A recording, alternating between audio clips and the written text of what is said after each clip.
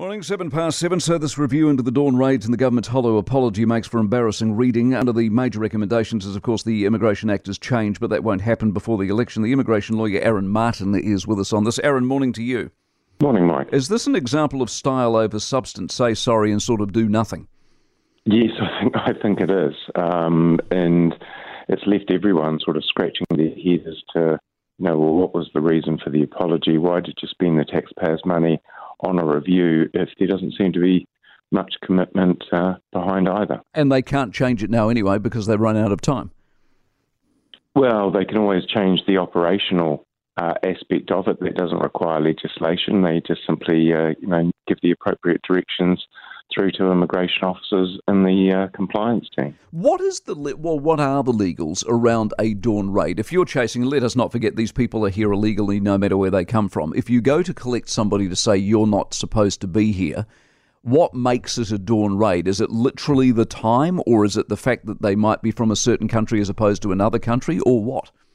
It's really a label that's been given to a particular style of action or compliance action that has usually occurred outside of what people would consider normal sociable business hours, if you like, where they're, raiding people's homes as opposed to moving into business premises.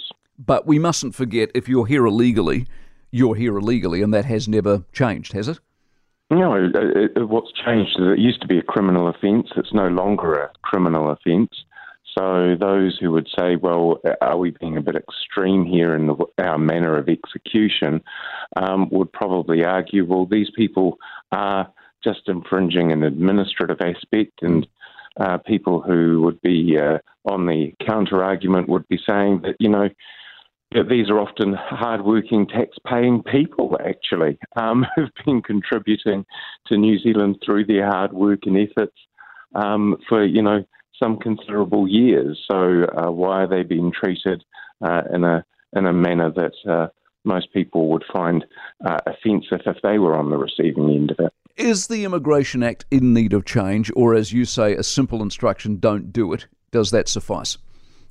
I don't think it needs a legislative change. It just simply needs clear guidance to the compliance teams as to, how they should be actioning this. And I think that that's part of one of the problems. I mean, the compliance team must be wondering, well, how on earth are you wanting us to do our job if we're not getting clear direction on this? Good stuff, Aaron. Appreciate it very much. Aaron Martin, immigration lawyer, with us 10 minutes past 7.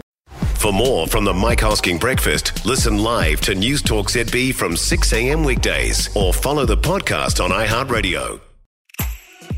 If you enjoyed this podcast, you will love our New Zealand Herald podcast, The Little Things, hosted by me, Francesca Rudkin, and my good friend Louise Airy. We focus on all the little things that you can do to make a positive impact on your life and to cut through the confusion from the health and wellness industry. Join us every Saturday to hear from the experts for all the tips and advice you need. Just search The Little Things on iHeartRadio or wherever you get your podcasts.